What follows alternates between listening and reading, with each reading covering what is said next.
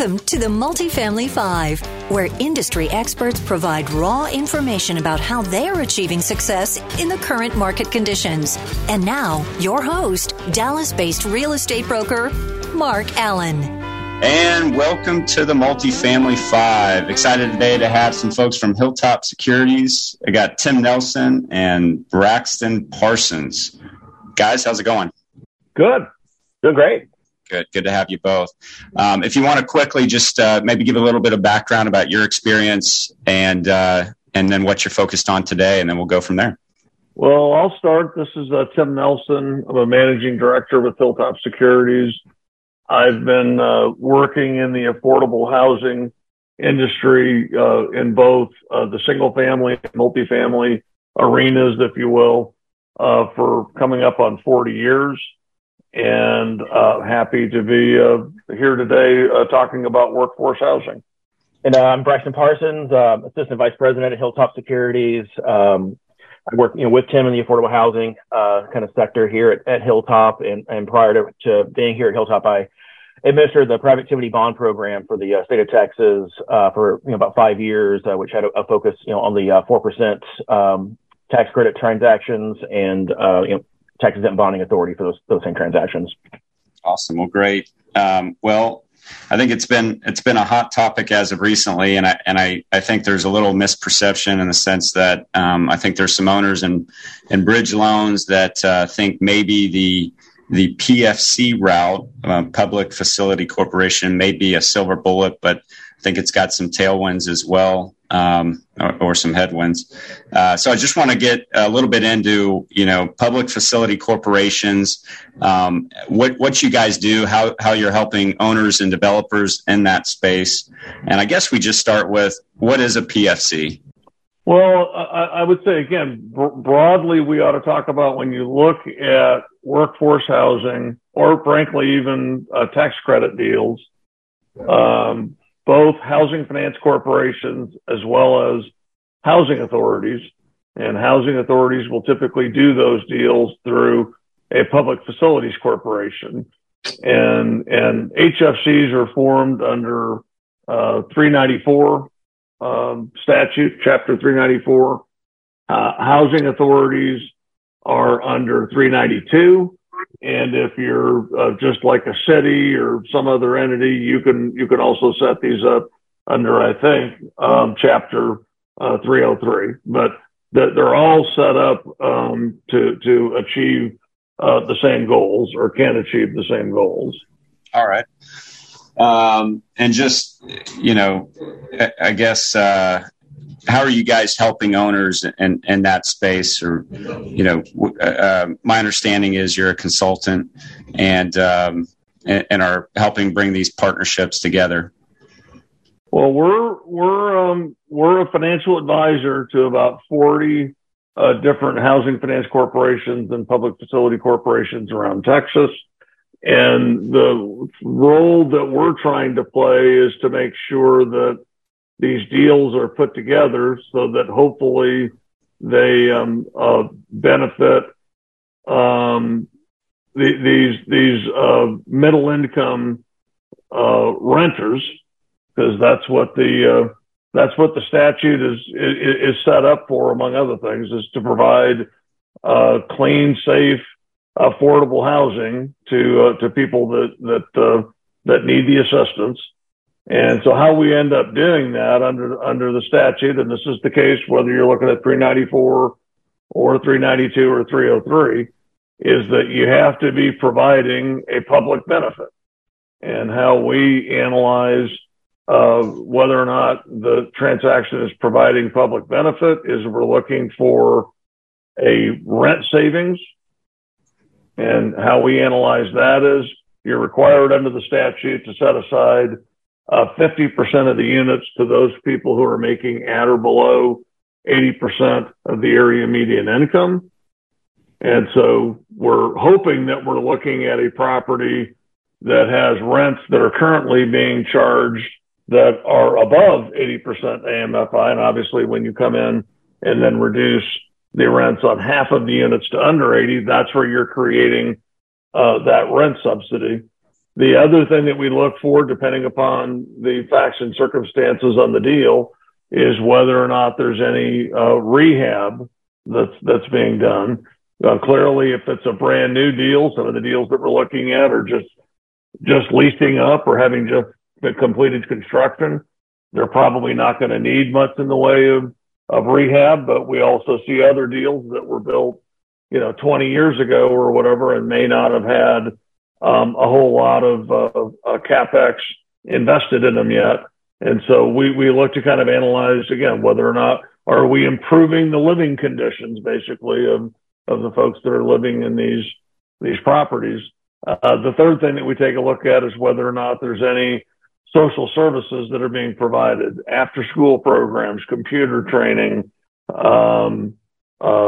child care. I mean, again, it could be a broad range of services, but basically looking for things that, again, would not be provided, but for the involvement of our governmental entity client. And what's the process look like from start to finish? How long does it take? What's the process look like? Well, it depends. It depends on the transaction. Some of these are deals that a developer might already be involved in the ownership. Those can take much longer. We're actually working on a couple of deals that we started working on with the developer last summer, and so those could take a little bit longer. More from the standpoint of, because you're already in the ownership, it isn't like you're on an artificial deadline. Like if you're buying a property, you probably have a PSA or something with the seller that says, here's the process. I'm going to give you 30 days or whatever to do due diligence. And then you've got to start putting hard money at risk. And, I want to close in a relatively short period of time. So I would say it depends upon whether or not we're dealing with a property that's currently owned by the developer, or whether or not they're bidding on a property that's going through a marketing period. So I would say probably 3 to 4 months on the shorter end of the curve, but could go out as long as 9 to 12 months, just depending on the facts and circumstances of the deal.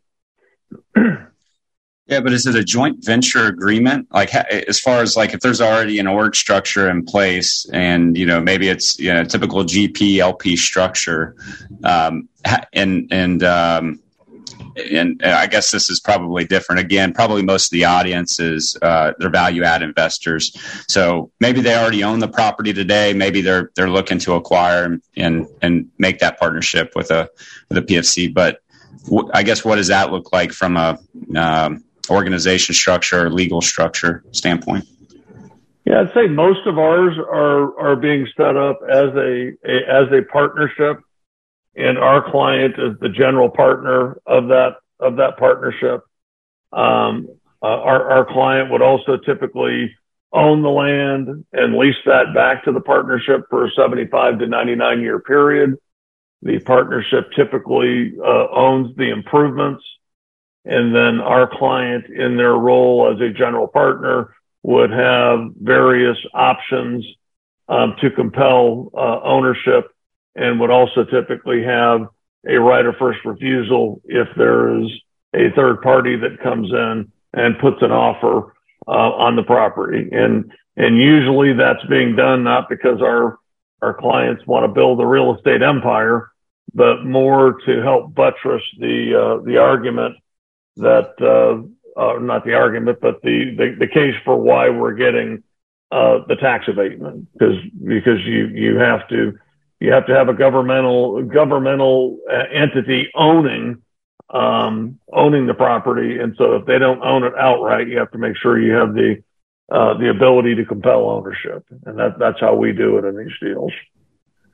Okay. Well, the typical value add investor is modeling, a 5-year hold period for them and their investors. So what happens if they want to sell in 3 to 5 years? I assume the ground lease stays in place. Is there an approval process, or what does that look like? Well, the way we typically structure the deals is, again, you've got a partnership, you've got what I would call true equity, limited partners. That's the money, if you will. We then have a Class B limited, which is typically going to be the party that is promoting the deal, if you will, and we would put them in that role. We would assign over all of the typical general partnership duties and responsibilities over to that party, and then again, our client would be involved as the general partner. When you look at people's ability to exit, we normally we either have no or very little of sort of approval if the equity wants to leave. Our view is that everybody's money is the same color. So we're not going to be so concerned if it's party A or if it's party B. If the Class B limited wants to exit the deal, then we very definitely want to have approval rights on that. And again, if the property is going to be sold, obviously all of us have to be involved, all of us being the equity investors, Class B limited, and the general partner involved in that and agreeing. And that could either be sold out to just the open market, that it's going to go market rate. It can also be sold into another partnership whereby our client would continue to be involved as the general partner, but it would just be in a different partnership. So I think those are if you want to look at exit strategies for the various parties, that's typically what you see. I will tell you that in terms of the overall deal, our clients do like to see sort of a minimum 10-year time period. So that's what I'm saying. At the end of 5 years, we'd be fine with equity leaving. They probably would not be happy if the Class B limited. So essentially, you're playing. You're like a broker in this case, and representing the finance corporations. Who pays the fee in this scenario? Does the finance corporation? Does the sponsor? The developer? And then what do those fees look like, or do they just vary? Well, I'd say overall, when you look at these transactions, again, we're looking at, let's call it $1 million if that's the annual tax abatement, and I'm just using that because it makes the math easier for me. We typically look for our clients' economics to be 20% of the taxes being abated, and we sit down and do a calculation of that over a 15-year period using the cap rate that in most cases the CAD will publish what their rates are. So the developer would provide us with a pro forma and the proposed rents, which would incorporate this 50 at 80, if that's what we end up with.